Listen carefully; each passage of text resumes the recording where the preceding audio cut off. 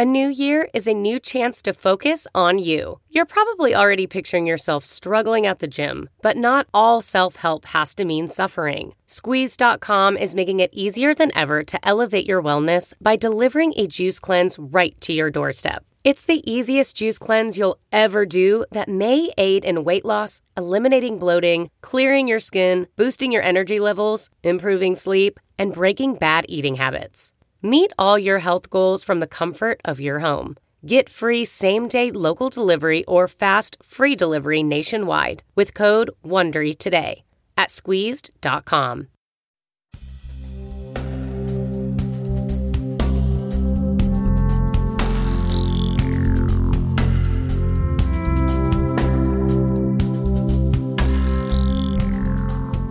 Hi everyone, it's Raghu with Mind Rolling. And I'm back here with a wonderful new episode with Jai Uttal. And Jai is a long time friend and went to India. We met him over there when we went with Ram Dass back to see Neem Karoli Baba. And we have a wonderful chat here. We haven't seen each other or done a podcast in quite some time. We haven't seen each other because of the pandemic either in some time. And it was just delightful. And Jai, so you know, he's a direct disciple of one of the greatest living while he was alive greatest musicians in the world, Ali Akbar Khan.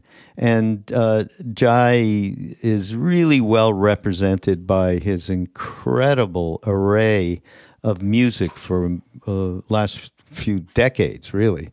And I'm really happy to have been able to chat with him about what he's up to and so on.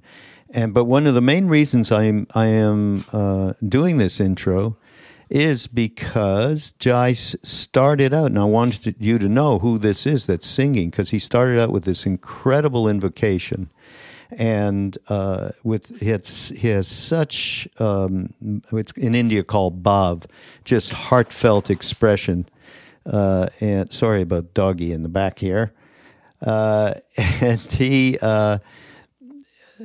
he just is an emblem for, Ali Akbar Khan used to be called, one of the greatest musicians that ever lived, the Emperor of Melody. And Jai absolutely has inherited that. And I learned so much from Jai, I got to tell you, over many, many years.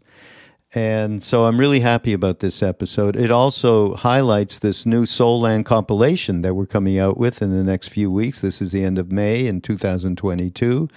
It's so of course Jai is represented on it as well as Nico and DJ Drez and John Forte and Rising Appalachia and Ram Dass has a cut. Yeah, Ram Dass has a single on the compilation.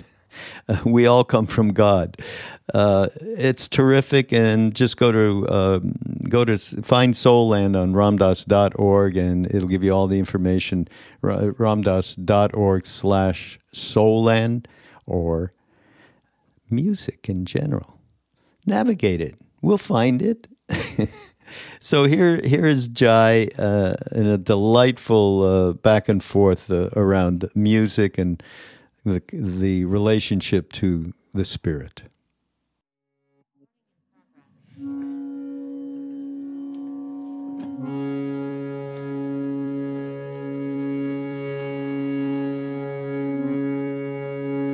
Om Hari Om.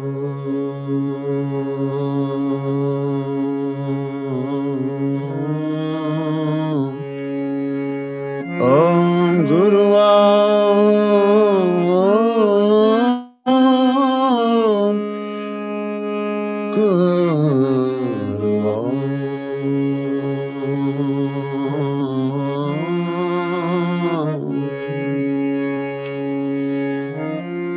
Guru Brahma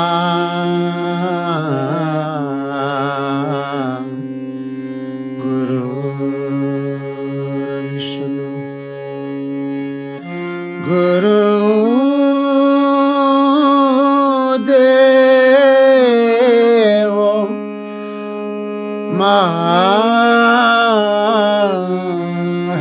Maheshwara Guru Sakshat Para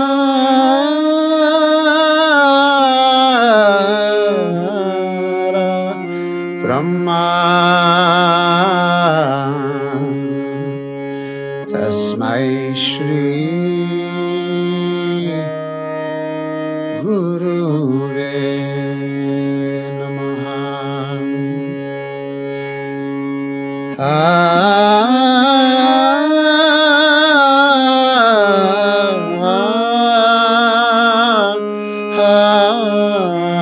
Hari Om.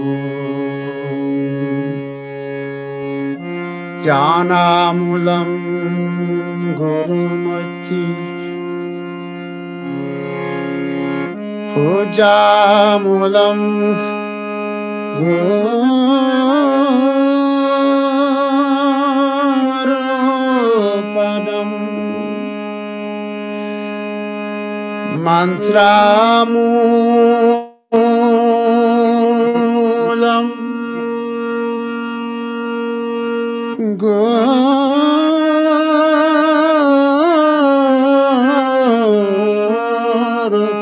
Vakyam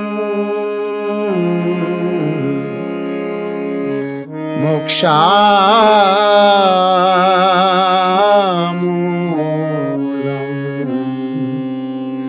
Guru Kripa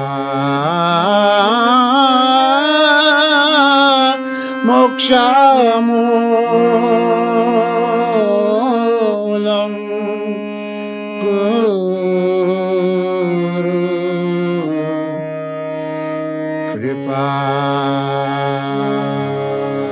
Satgurudeva Bhagavana ki jai. Naraj ki jai.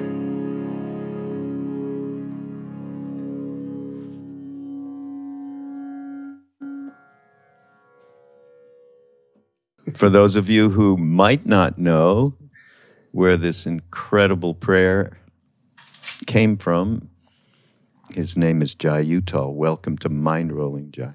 Hey, Raghu. The prayer didn't come through me. I mean, it didn't come from me. I hope I could say it came through me, but it's such an ancient prayer. To the Guru. Yeah, prayer to the Guru. So I'm really happy to have Jai on Mind Rolling. We haven't done this in a couple of years, I think, at least. 5 years, it may be. Yeah, maybe even that long. Was David involved? David Silver, my original Yeah. co-host? Yeah, he was. So then it's a number of years. We still do them, David and I, occasionally. He's been writing his epic book, so he's been working on that. And of course, he's the one who did this, directed this wonderful movie that Jai and I are involved with, Brilliant Disguise, the Samadhi of K.C. Tiwari, who was very special to many of us, but certainly Jai and I. Very moving. That movie was, I loved it, watching it. Everybody, that'll be available through Love Serve Remember Films in September. We're trying to figure it all out now. So, Jai, just as I said before we got on, so in preparation for the podcast, I started to go through the music, and I started from the earliest record, which is called Footprints, and I started listening to tracks. I don't know. I mean, I went on to a magical mystery tour. Now, I worked with Jai a long time ago when all of this first started. We've gone through all sorts of stuff together, and here we are. And the actual first studio that we worked in was in Montreal, which is where I'm from, with my ex-brother-in-law, Bruce Gonowski. And can you believe that really, of course, then went out to California and finished up this, that, and the other around it. Yeah. But I loved that time in Montreal. You know, it was also, I've been in studios, but that was, it was the first Basement. real project. It was the first real project. And Bruce was great in the studio, and plus just like hanging out in Montreal a little bit was great. I remember that so well. Bagels, real bagels. Bagels, people speaking French. Yeah, right. Yeah. Cosmopolitan. So, but what it did for me was because, well, here, just giving some of the names of the different songs, like Pahari, for instance, which is the hills of the foothills of the Himalayas. So that whole area that we were in, the stretch from Nainital to Kausani, was called, the people are called Pahari, Yeah. actually, and the dialect is Pahari. Yeah. And so what you did back then to express that feeling of just hanging out in those hills, it just came to me like that. Absolutely just, what else? Like, bus has come, okay? Nobody would get this. What is that? Bus has come. But meanwhile, it's what we were sitting around in Maharaji. It would be towards the end of the afternoon and basically wanted to get rid of us. So, whoops, bus has come, he'd say in English, right? Yeah. And that song has such a kind of mysterious, but also like yearning. No, I don't want to go. The bus has come, but I don't want to go. But we got to go. And we know it's all okay. But, it captured some of that emotional disconnect. I don't want to go. Yeah. He's telling us we have to go. And we wouldn't go, by the way. And then he would, Jao, which means go. He'd say it in a soft, sweet voice. And then that thing changed when he really wanted us to go. He's shouting, Ciao. Does the audience of this podcast know who he is? Yeah, we haven't said anything about who he is. Well, yes, I mean, we do talk about Neem Karoli Baba a lot. And those of you who are watching on YouTube can see a picture behind Jai of Maharaji sitting in a chair in his backyard with Siddhima, who was with him for decades and decades. And she spoke Pahari. She was Pahari, yeah, absolutely. Whereas Maharaji came from the plains. He lived near Agra. Yeah. So so that's the big he that we talk about. Then there was what else is in there? So the prominent song, and we're going to play it right now, at least part of it, because it's 10 minutes long or something, is called Raghupati. And actually, we would get on a bus. When we finally did get on that bus and go back to the hotel in Nainital where we were staying, the ticket guy would come in. He'd be on the bus. And then he'd come and collect everybody's ticket, and basically lead us in kirtan. Raghupati Raghava Raja Ram. And anyhow, so this Raghupati that you put together is extraordinary, everybody. When you listen, first of all, has Lakshmi Shankar, this great Indian classical singer. Is she still with us, Jai? Do you know? I'm not sure. Yeah, me neither. Actually, I'm not sure. It's a sister of Ravi Shankar. Yeah, something. I'm pretty sure I remember sister that. Maybe once removed or something like that. The Indian families are well, there's no confusing. But definitely a close relative. Yeah. And then here's the ingredient that makes this. You will never hear anything like this. As far as, I mean, there have been Indo-fusion things that go on, but in this particular case, and it's rare.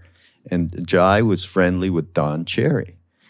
And Don was one of the great trumpet players in the greatest part of the jazz era, 50s and 60s and stuff.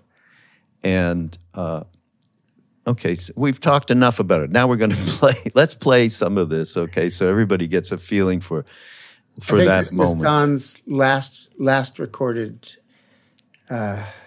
track. Really?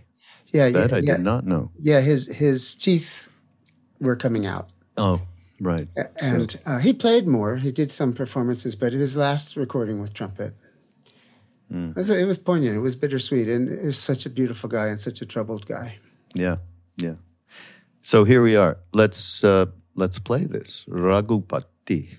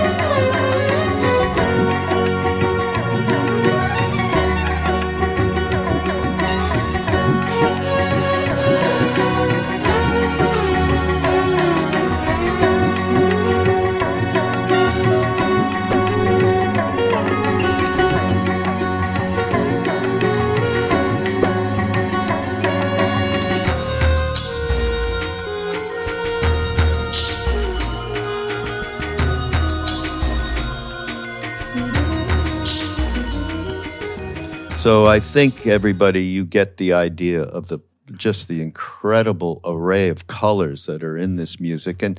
And of course, we can't even talk to Jai without mentioning one thing in terms of his early antecedents as a musician and artist, and that's Ali Akbar Khan. Jai, I have to tell you, I have a lot of things to be thankful for you, introducing me to aspects of Indian music that I would not have had that experience. And maybe primary, though, is all the great melodies. The other day, we had a satsang here in a kirtan, right? And so I was singing some, and John Seskovich was here too. You know John. He sure, did a few things, sweet John. We ended up all using, all the kirtans we sang, aside from Mr. Lisa, was your melody. So we called it, okay, it's a Jai Uttal kirtan. So we have that as well to be quite thankful. I think that's the blessing that Ali Akbar Khan gave to me. I mean, he was so generous with all of his students, advanced or beginners, it didn't matter. He was like a well. But somehow, and I could never say I mastered raga or anything. I don't know how to do a full performance in classical music, but Kansa kind of gave, I don't know, it just injected me this thing of being able to make melodies and the kind of reverence for a beautiful melody. The more beautiful the melody, to the inner aesthetic, the more beauty you can find that you offer to God. I mean, it's just a thing. I'm so thankful to him, the years with him. And I'm still super friendly with his family. Yeah. I wanted to ask you about that at some point too. But just to say, the Jai, for me, again, this is all relational to my perspective and what I love. And Jai's introduction to us at the time, to Ali Akbar Khan, who, by the way, Yehudi Menuhin, one of the greatest Western classical musicians, violinists, used to say, the greatest musician alive right now is Ali Akbar Khan. Yeah, I don't doubt that at all. Absolutely. I mean, we got it right. I mean, thank you. Thank you to be going into a studio with Ali Akbar Khan. The first record that we did was called Journey. And see him in the moment creating these melodic structures that everybody had to just, okay, we're going to go there now, Working on those albums. I was studying with him before even I went to India. So, we already had that deep teacher-student relationship. But working on that album, then he would come to my house and I would go to his house and, it just revealed a whole nother side of him. And, what a beautiful... I remember one time we were sitting in my living room and in Berkeley, a small little funky house I had, and we were drinking because he really liked his scotch, and I went along right there with him, and I asked him at one point, what does it feel like, Kansa, what does it feel like to be a master of music, to be a master of your instrument, to be a master of this deep tradition, to be a master at what you do? And he got very quiet, and he was smoking a cigarette as well. And he said, it's very, very rare that I feel that everything is in alignment. Sometimes, like the audience is weird, or the sound system is weird, or my instrument won't stay in tune, or my body is bothering me. And it's every once in a while, everything is all kind of in sync. I don't remember the word he used. And then I feel a kind of ecstasy. But, music is an ocean. And the deeper you swim, the further away the opposite shore it becomes. And then he got very quiet and continued smoking a cigarette. And, what a humility. And I mean, he acknowledged that there was times when the mastery was complete, but then there was this acknowledgement that it's way more vast. Music is way more vast than any one human person can understand. Yeah. That's great. He played an instrument called the sarod, and that may be best described as, I think you told this to me, that it was tantamount to the closest to the human voice. Colors-wise. I feel expression. that way.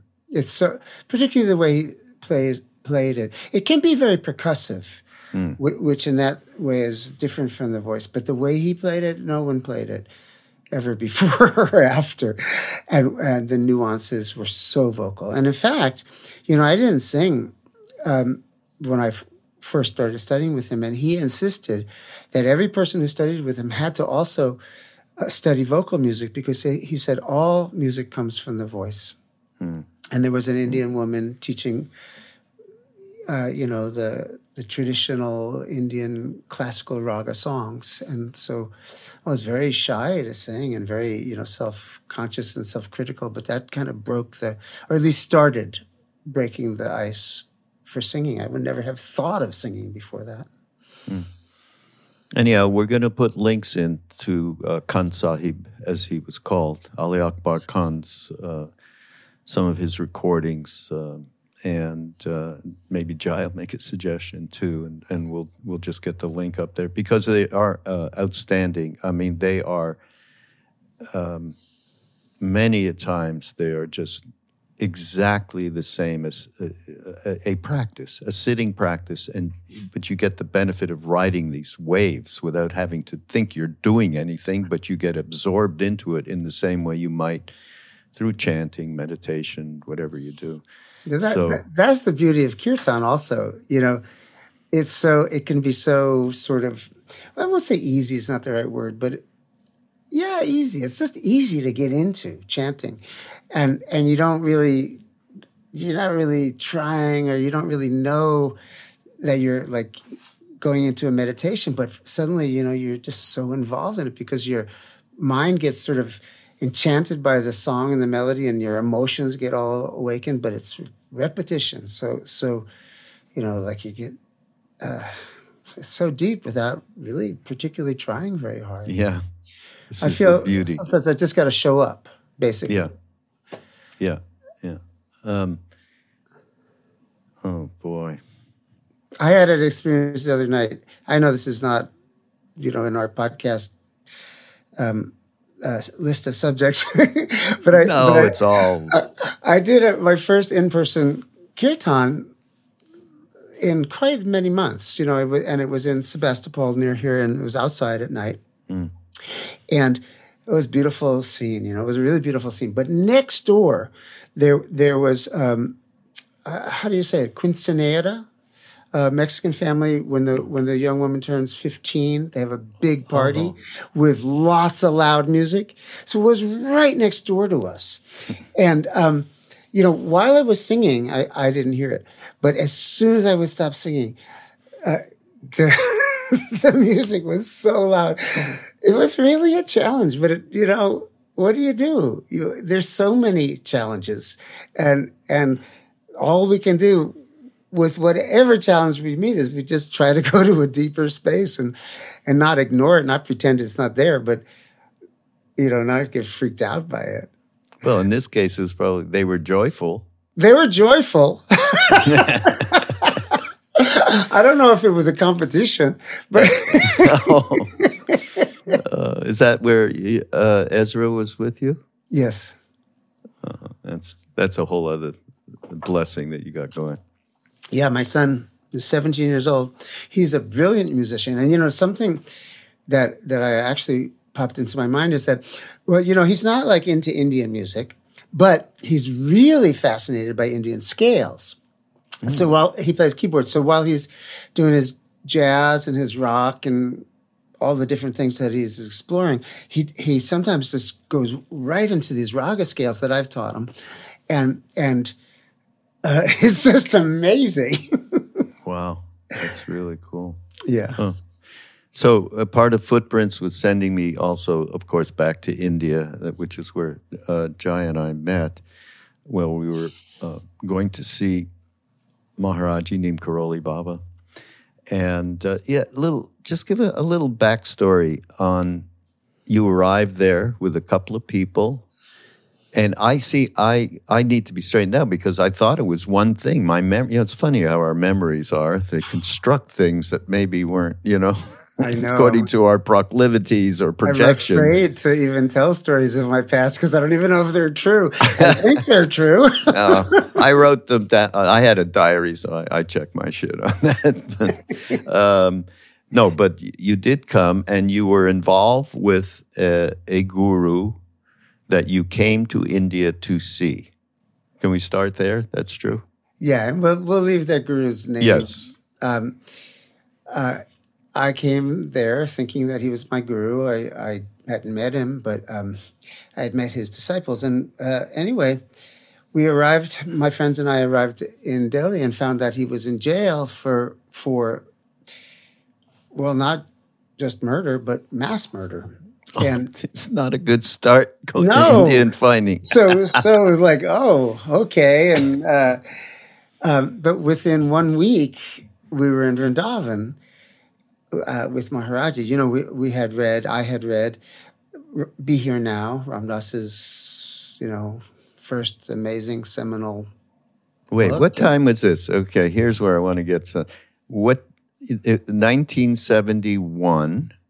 The end of 1971, yeah. The end of 1971. So the book actually just came out in 1971 in the fall, I believe. Oh, wow. Yeah, so then it was just, wow.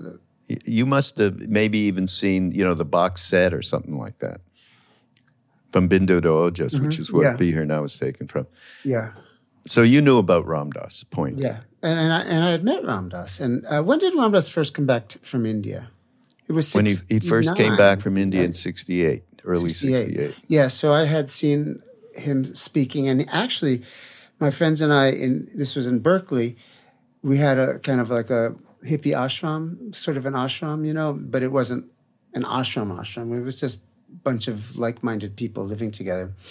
And we invited Ram Dass over after one of his talks, his happenings. They weren't just talks. And he came over and we sang kirtan. We had a living room, kind of big kirtan place. And then he had dinner with us. And, it was just so great. I can't imagine that he just actually said yes and came over. Now, in retrospect. But so, I considered him a friend, I didn't know him well, of course, but, then when I went to India, I wasn't intending to see Maharaji. I didn't have a plan to see Maharaji, but that contact with Ram Dass and reading Be Here Now and getting very moved by Ram Dass's, the autobiographical part of that book. So I guess Maharaji had planted the seed, and just I had to go through this crazy drama around this other guru, but it was pretty fast, like it was pretty quick that I was in Vrindavan with Maharaji. So you met Ram Dass in Delhi, I think, right? And then he's we were cut loose. From our plan was cut us loose, and so I was in a bookstore in New Delhi, a spiritual bookstore, and the man told me that Ram Dass was giving classes up at the Palace Heights in Connaught Circle, this hotel. So we went to the Palace Heights, and they told us that Ram Dass had left Delhi and gone to Vrindavan to see his guru. So we didn't have anything else to do. We had no idea what to do. So we said, well, let's go to Vrindavan and see Ram Dass. And that turned into meeting Maharaji. Yeah. And that's where we met as well. I was down there with Ram Dass. And just one more anecdote that I bet, I would bet a lot that you don't remember this, but maybe. Okay, so we all went to, sorry everybody, we're kind of reminiscing and telling stories about that time and related to Jai's music and so on, but we're having fun. Hope you are too. We were in a city in India called Allahabad, where there's these sacred grounds right by the confluence of the Ganges and the Yamuna and underground Saraswati. And they have these Kumbh melas there all the time. I mean, they're extraordinary, multi-millions of people. There was a man who was a devotee of Maharaji who lived there named Dada Mukherjee, and Maharaj used to spend winters pretty much, and certainly in the latter years and when we knew him, at his house. So we would go, they would put us up in different houses around because we were, 30, 40, maybe even 50 people, Westerners, which now seems like nothing. I know. Can you imagine? We were so lucky. And that was the largest it ever got. Yeah. And usually it was more like 20 or something. Yeah. So there we were. And so they'd put us in different places. You were put into a house with Gangadhar and Janaki, I believe, who you would come with. And one other woman. Yeah. Go on. No, go on, because then we'll see where our memories diverge. Okay, yeah. Anyhow, you were there with some people and you were put in a house. I was put in another house. To stay, other Indian devotees. I came walking on my way to see Maharaji. We'd go there first thing in the morning and spend the day. And you popped out of the door with a friend, and you were not feeling well. And I said, what's wrong? And you said, well, there's mold. It's really damp in this house, and there's mold, and I have asthma. So it's not a good combo. So I thought, wow, that's terrible. Maybe I should say something. So we go to, this is so terrible. We go to where Dada's house, where Maharaji was, and there he is in the room, and there's just people milling around and having darshan and talking, and there was one guy that Maharaji had appointed to take care of placing the Westerners in these different residences. And I said to that guy, I have an idea. Why don't you switch, like Jai could come, because where we're staying is very dry. He has asthma. It's damp there. It's not really good for him at all. And we could, I was kind of orchestrating and being the producer, which I have gotten myself into trouble. No, but it was also very caring. Yeah, well, it was just in front of me. I couldn't avoid it. Anyhow, Maharaji sees me talking to him. I don't remember his name, and says, What does he want? Meaning me. He said, well, his friend not feeling well, thought he could be in a different house. And so Maharaji screamed at him, what? Shut the fuck up. I'll tell you what to do, or something like that. Of course, I couldn't understand it fully. It was in Hindi, and back then I knew almost nothing. But somebody later told me he was just pissed at the guy for, remanaging the situation and listening to some dingbat Westerner. I have never forgotten this. I did switch, right? I did get switched. Yeah, you did. I think you did. But I didn't get... Oh, God, it's hard to really remember. I didn't get switched to where you were. No. I got switched to another apartment with people I didn't know. Like... a bunch of Australian hippies, and it was right over a bazaar. Okay. How'd that work out for you? See? Shut the fuck up. I guess it worked out fine. Oh, God. God help us. I mean, talk about precious times. But, yeah. So... all the way to, how about like full circle in terms of looking at the different songs and so on. Here was one that I think it's the latest thing that's available in your catalog. It's a single, Holy Madman. Oh, yeah. That's the latest. That's the latest one. That is. So everybody, I want to play some of this at the very least. Let's just play it because I have some thoughts about what it reminded me of, actually. Okay, here we go. Holy Madman.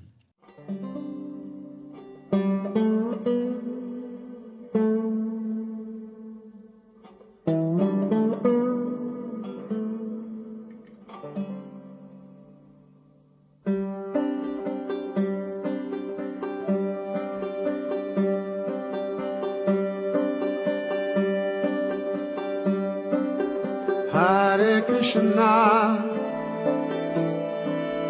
Hare Krishna, Krishna Krishna, Hare Hare, Hare Rama, Hare Rama, Rama Rama, Hare Hare, Hare Krishna,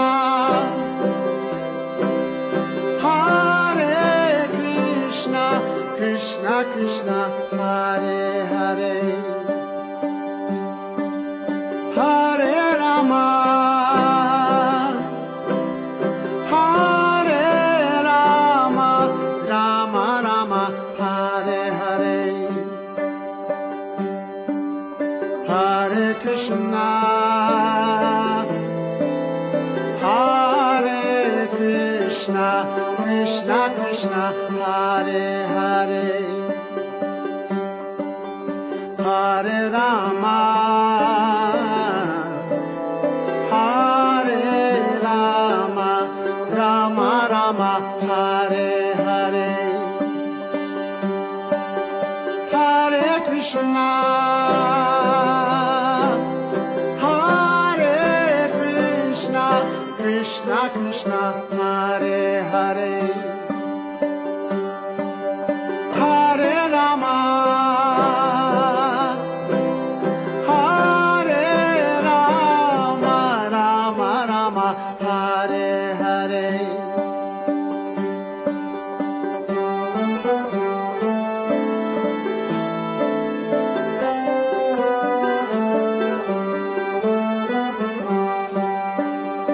Hare,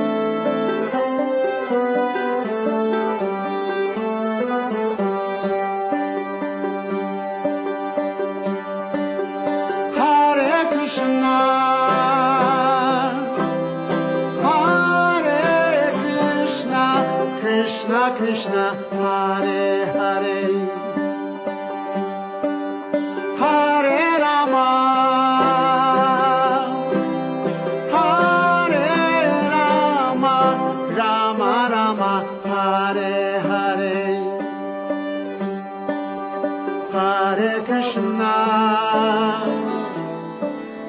Hare Krishna, Krishna Krishna, Hare Hare, Hare Rama, Hare Rama, Rama Rama, Hare Hare, Hare Krishna, Hare Krishna, Krishna Krishna, Hare Hare, Hare Rama, Hare Rama, Rama Rama, Hare Hare,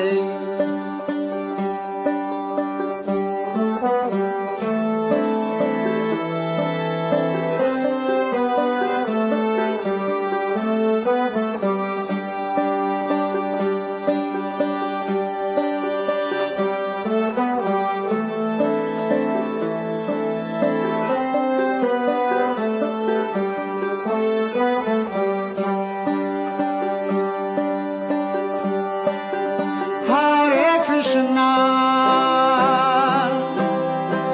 Hare Krishna, Krishna Krishna, Hare Hare, Hare Rama, Hare Rama, Rama Rama, Hare Hare, Hare Krishna, Hare Krishna, Krishna Krishna, Hare Hare, Hare Rama, Hare Rama, Rama Rama, Hare Hare, Hare Krishna,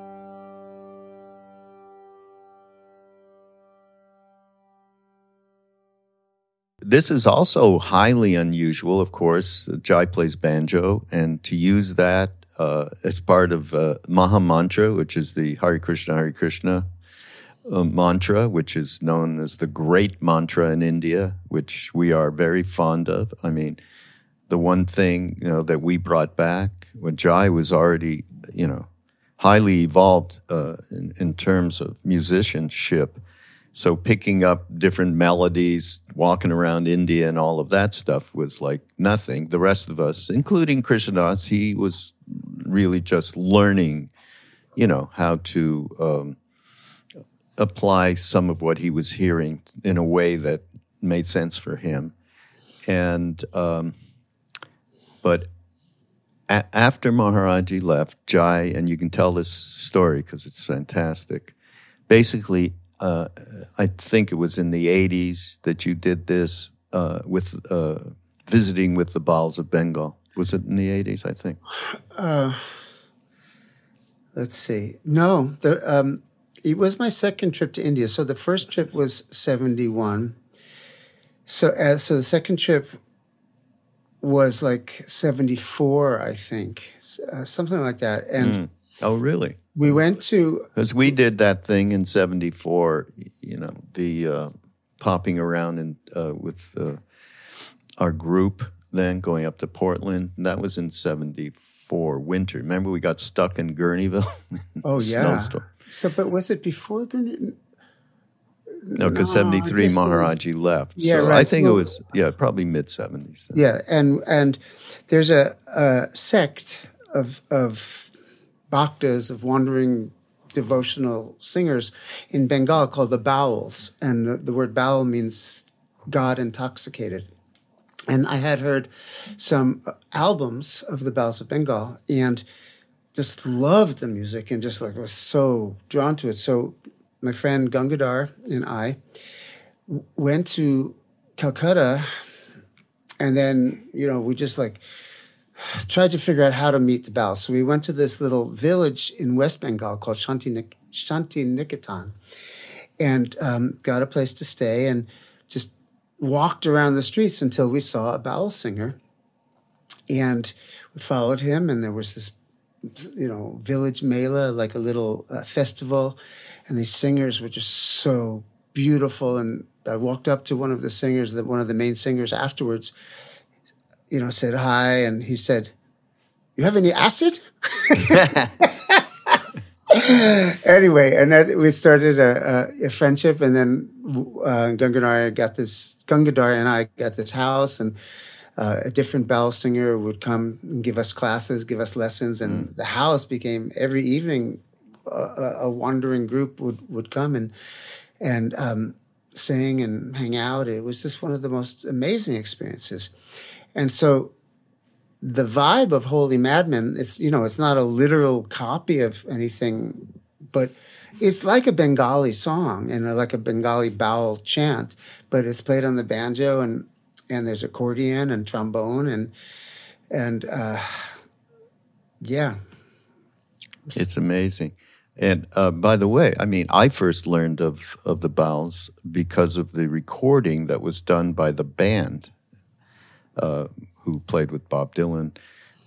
If anybody listen to the band is Everybody's amazing. got to know the band. That's one of the best group of musicians ever. So well, let's put that in the show notes so people can link over to it. And also this record and the Bowel that we met, or you had met, but I met later, Purnadas Bowel, who had the voice. Yeah, of all the Bowels that I've ever heard. He was like the masterful one. Yeah. Yeah. The Bob Dylan album, John Wesley Harding, the cover has Dylan and a local farmer and two Bowels in the picture. And one of them is Purnadas and the other one is Lakshman Das. And Lakshman Das was the one who was singing at this village mela who asked me for the LSD. Oh, really? That's so yeah, great. and they had a record called The Bowels at Big Pink. Yeah. Phenomenal record. And there's something about the core of what you got with these musicians and this culture that's permeated your music forever. Yeah. right? I mean, that's really... Yeah. It's kind of indescribable. That I was only with the Bowels for 4 months. You know, went to India like you. We went many, many times, and listening to the temple singers and singing with the temple singers, particularly in Kenchi, you know, was such a big influence. But that 4 months with the Bowels, I don't know, that just completely, between them, Ali Akbar Khan, and Jimi Hendrix, they completely transformed my musical DNA. Perfect. Yeah. Very perfect, they would say. Oh, God. Well, so, and as I said this to Jai before, I was just trying to pick out a few songs we could play in the podcast. And by the end of it, I realized, okay, that would be more than like 2 or 3 podcasts without us talking. It would be the only way we could play all of it. I mean, so Jai and I were just talking. I said, okay, well, I'm going to do a Spotify playlist. That's the best way. We'll reference it. So look for a Spotify playlist. When the show notes, just go down to the show notes. I'm sure we can link it. There must be a way.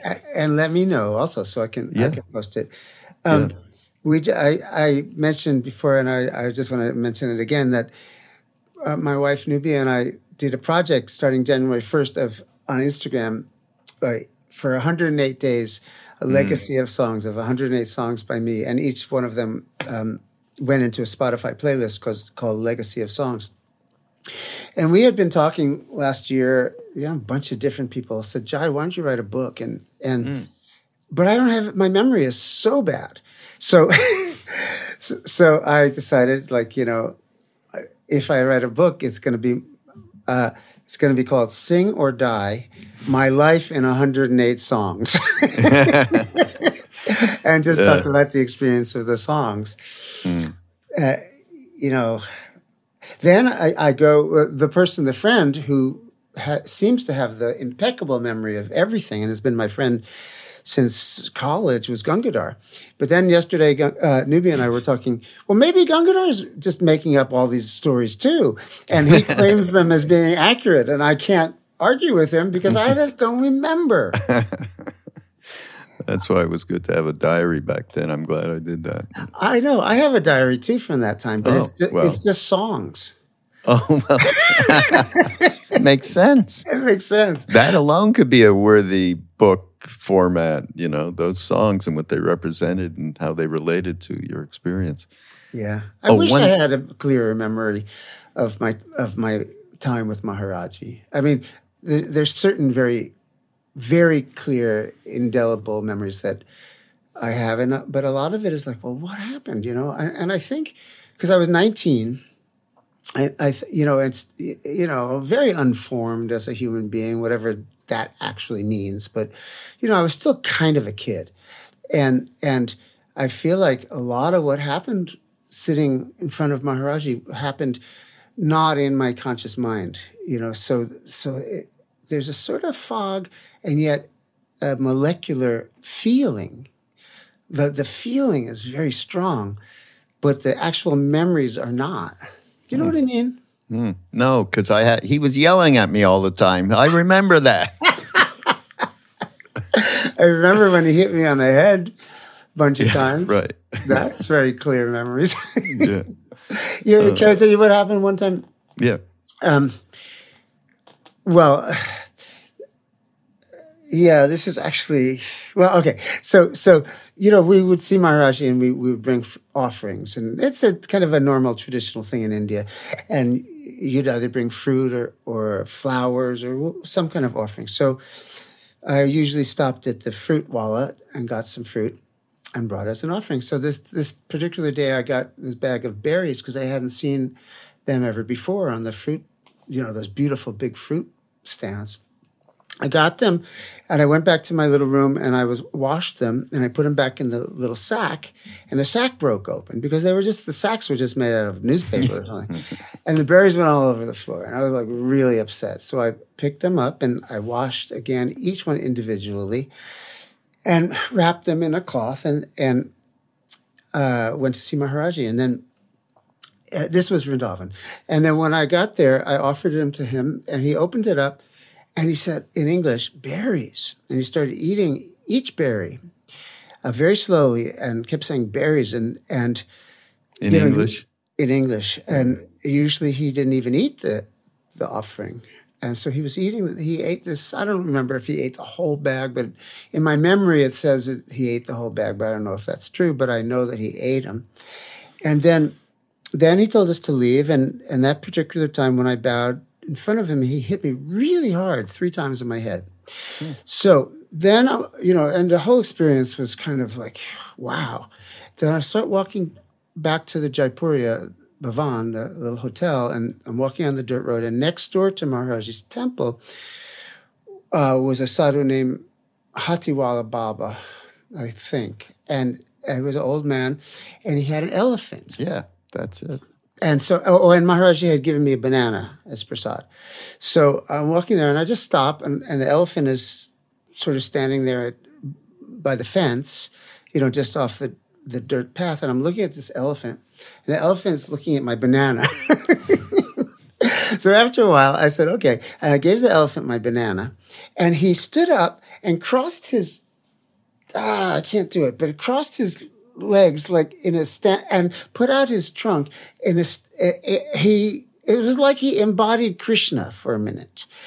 In that stance of Krishna playing the flute, okay, imagination can run wild, but I felt like I had darshan of Krishna, and I felt like Maharaji had, he had just thinned the veil for me for that one, 10-minute period or something, where he made a crack in the veil where I could see. And it was had such a profound effect on me. I couldn't believe it. I bowed down. Any passerbys must have thought I was completely psychotic. But no problem in India. In India, right? And then the elephant walked away, and I went back to the hotel, but it was like so vivid. That's a good analogy for our experience. We went there to get the veil thinned out. Yeah. It gets thick so fast, doesn't it? Yeah. Here, look at us. Here we are. We cannot go one step further back to music, which is the fact that Jai has played, although I think he's going to tell me way less now, an instrument called the dotara, which is like a mini sarod, which is a gourd with strings similar to a sitar, but completely different.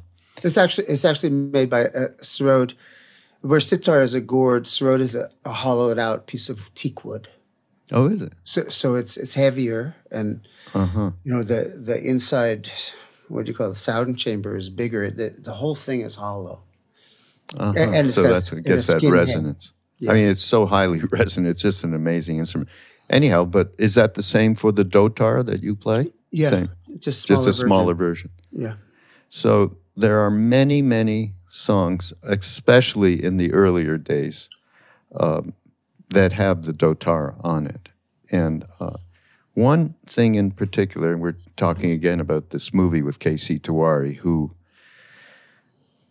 would go into deep, deep trance absorption, which is a loose definition of samadhi, which is very undefinable because, as Jai says in the movie, we don't know what's inside the consciousness of another person, but he sure looked good. Yeah.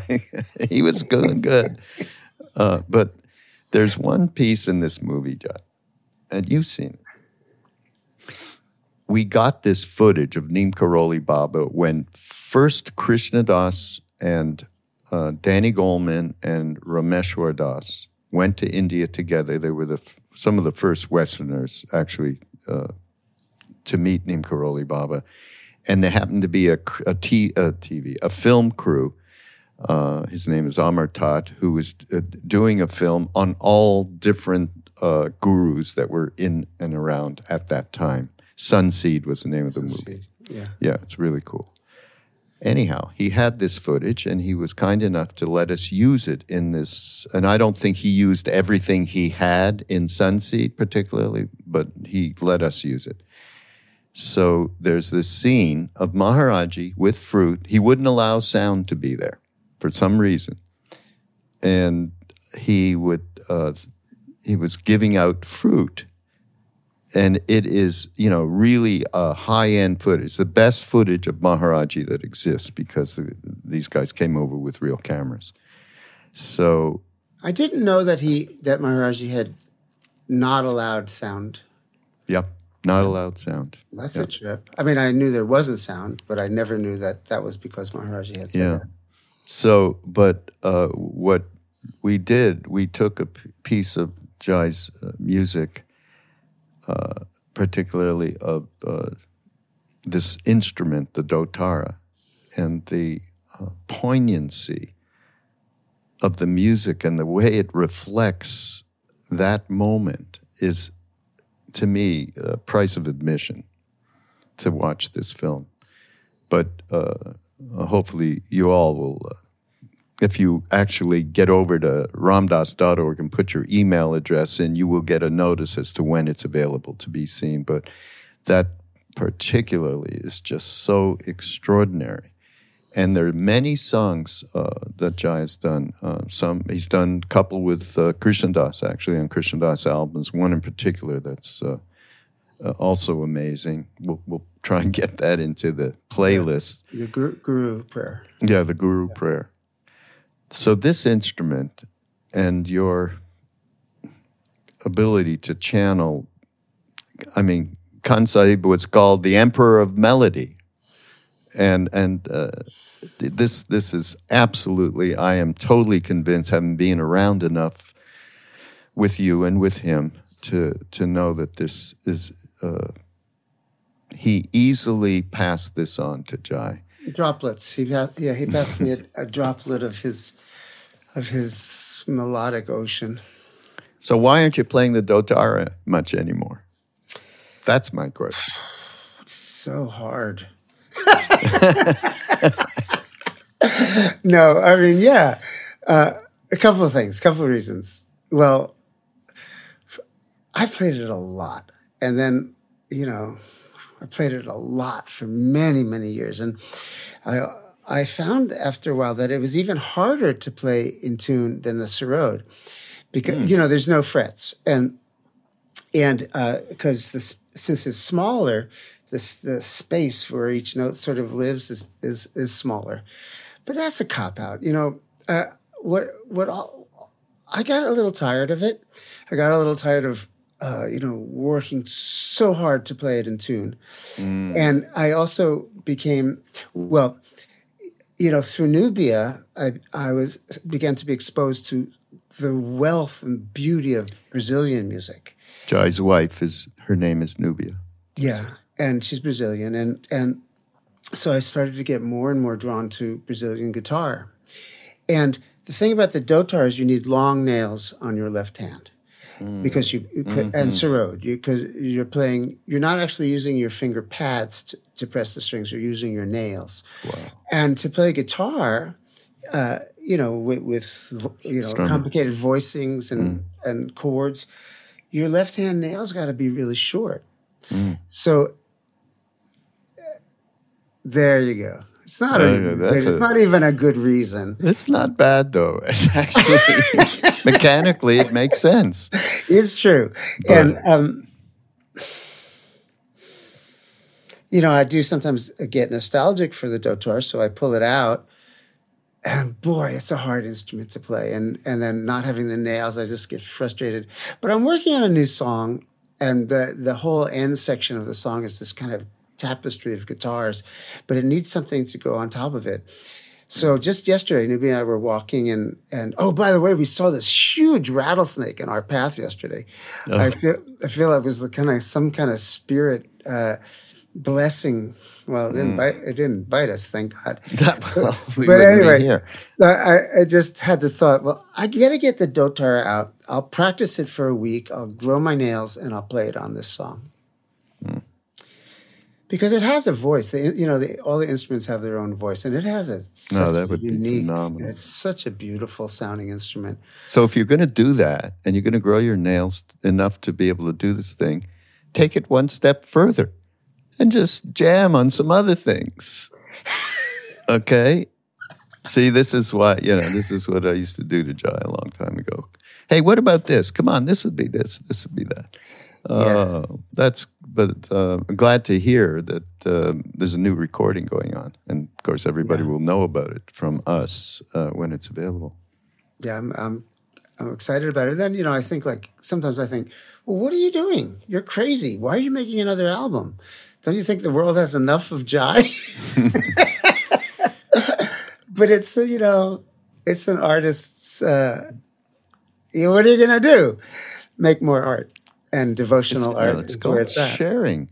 Yeah. It's called sharing. This is what Ram Dass was about all the way up to the moment he left. He just had that impulse, Yeah. And that's, it's part of our legacy. Yeah. And by the way, I was thinking about that, just everything was brought back, all of the, the central importance of kirtan as part of the legacy that we were given. It's, that you have been and Krishnadas has been and others so important. You too. And it's been the mainstay of our practice, kind of. Yeah.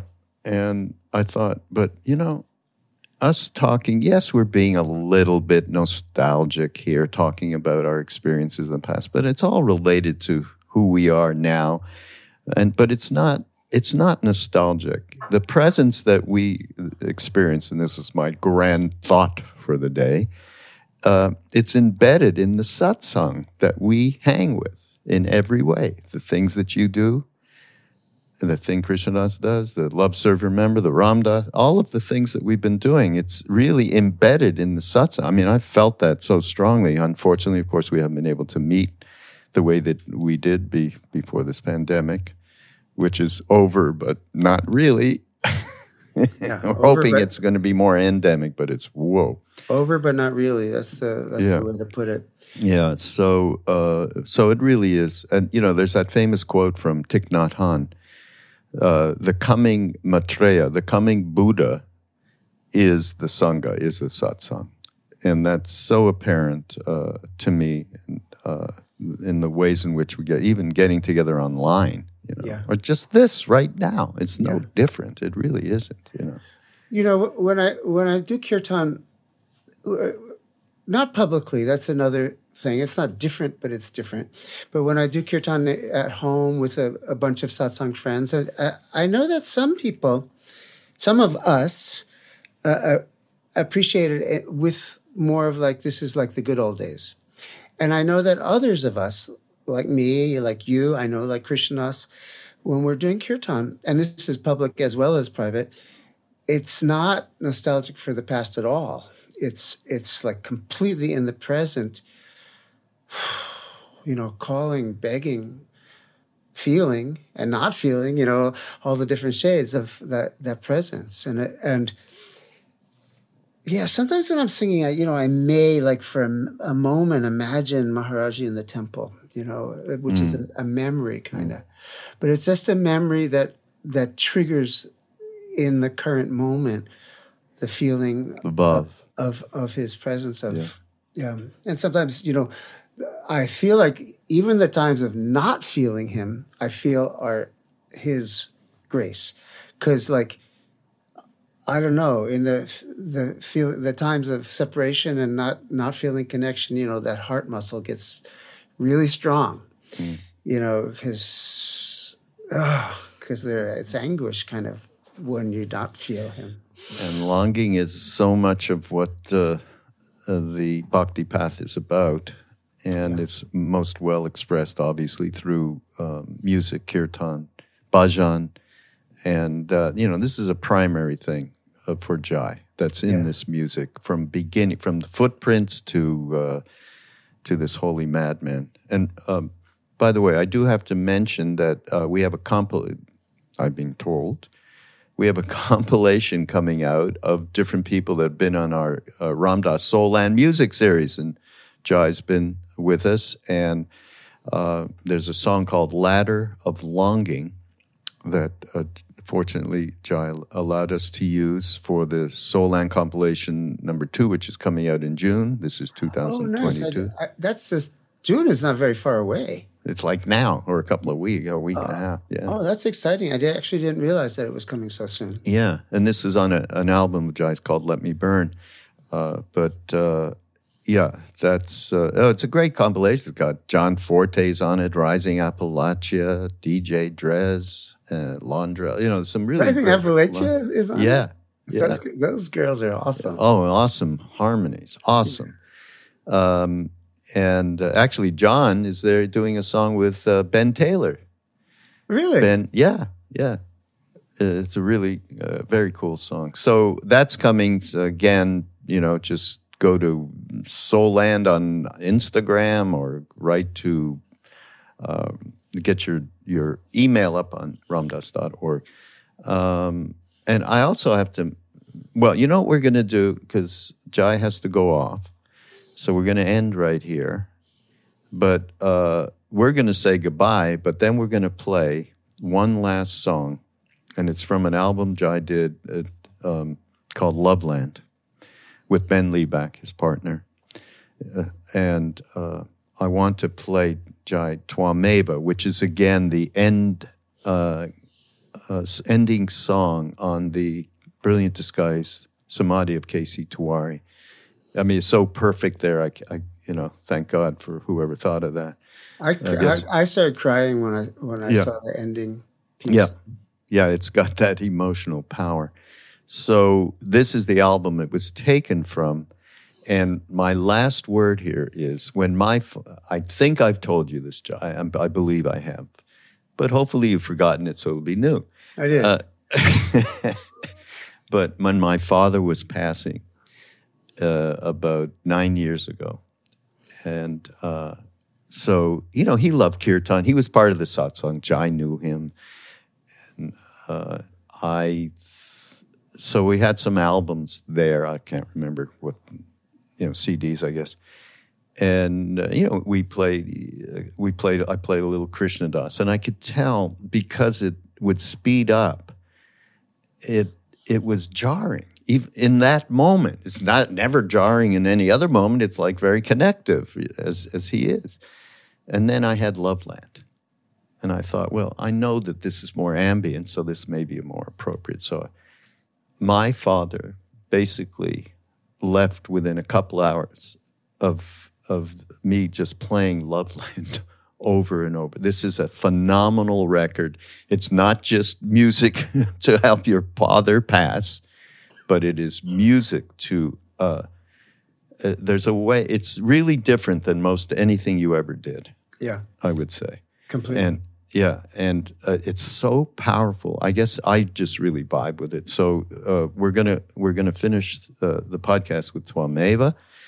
You're gonna find everything, all the links up that we've been talking about in the show notes. Go to BeHereNowNetwork.com/mindrolling. You'll find it all there. And Jai, thank you for everything. Thank you. It's so great to talk to you and reconnect with you. It seems like our life is a period it's like cycles of reconnecting. And this pandemic hasn't been easy in terms of staying connected. And thank you for doing this so that we can do that. Yeah. Thank you, everybody. We'll see you next week. Ram Ram. Ram Ram.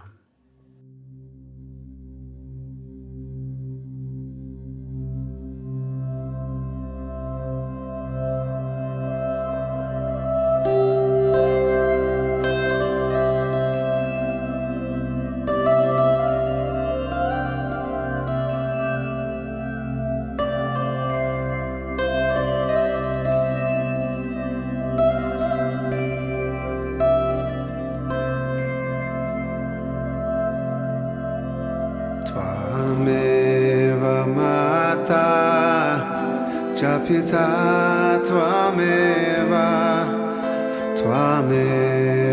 Bandhu Stasaka Twameva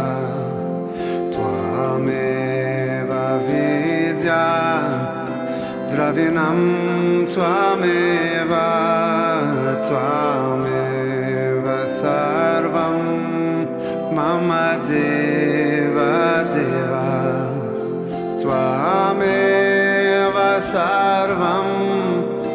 Mama Deva Deva Tvameva Sarvam Mama Deva Deva Tvameva Mata Chapita Tvameva Tvameva Banduscha Sakha Tvameva Tvameva Vidya Dravinam Tvameva Tvameva Sarvam Mama Deva Deva Tvameva Sarvam Mama Deva Deva Tvameva Sarvam Mama Deva Deva Tvameva Sarvam Mama Deva Deva Tvameva Sarvam Mama Deva Deva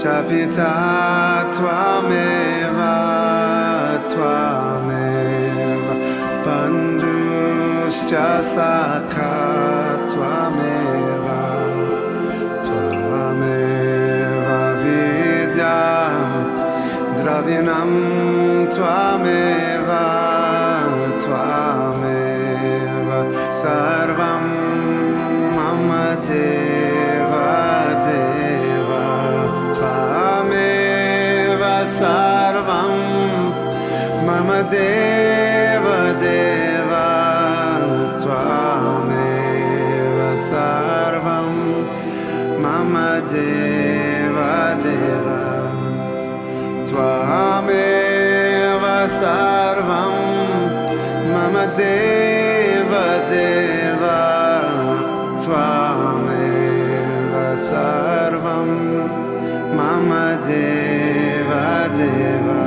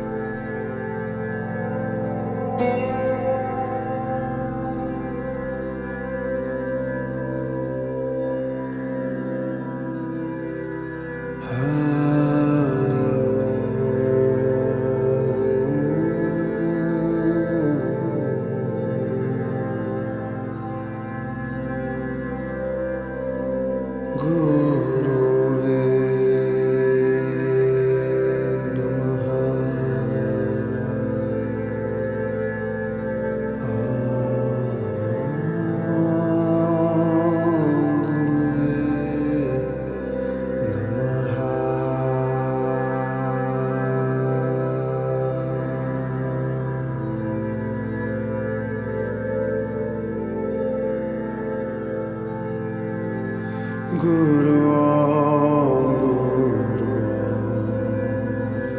Guru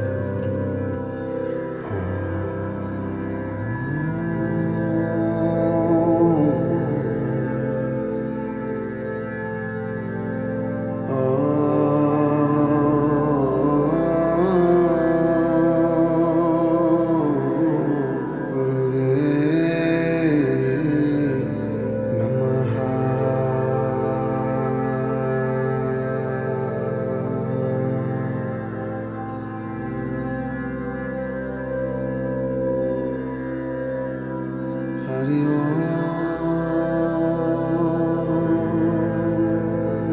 Shri Ram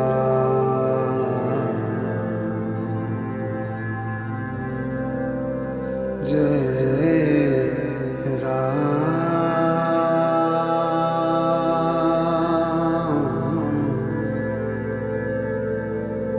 Jai Jai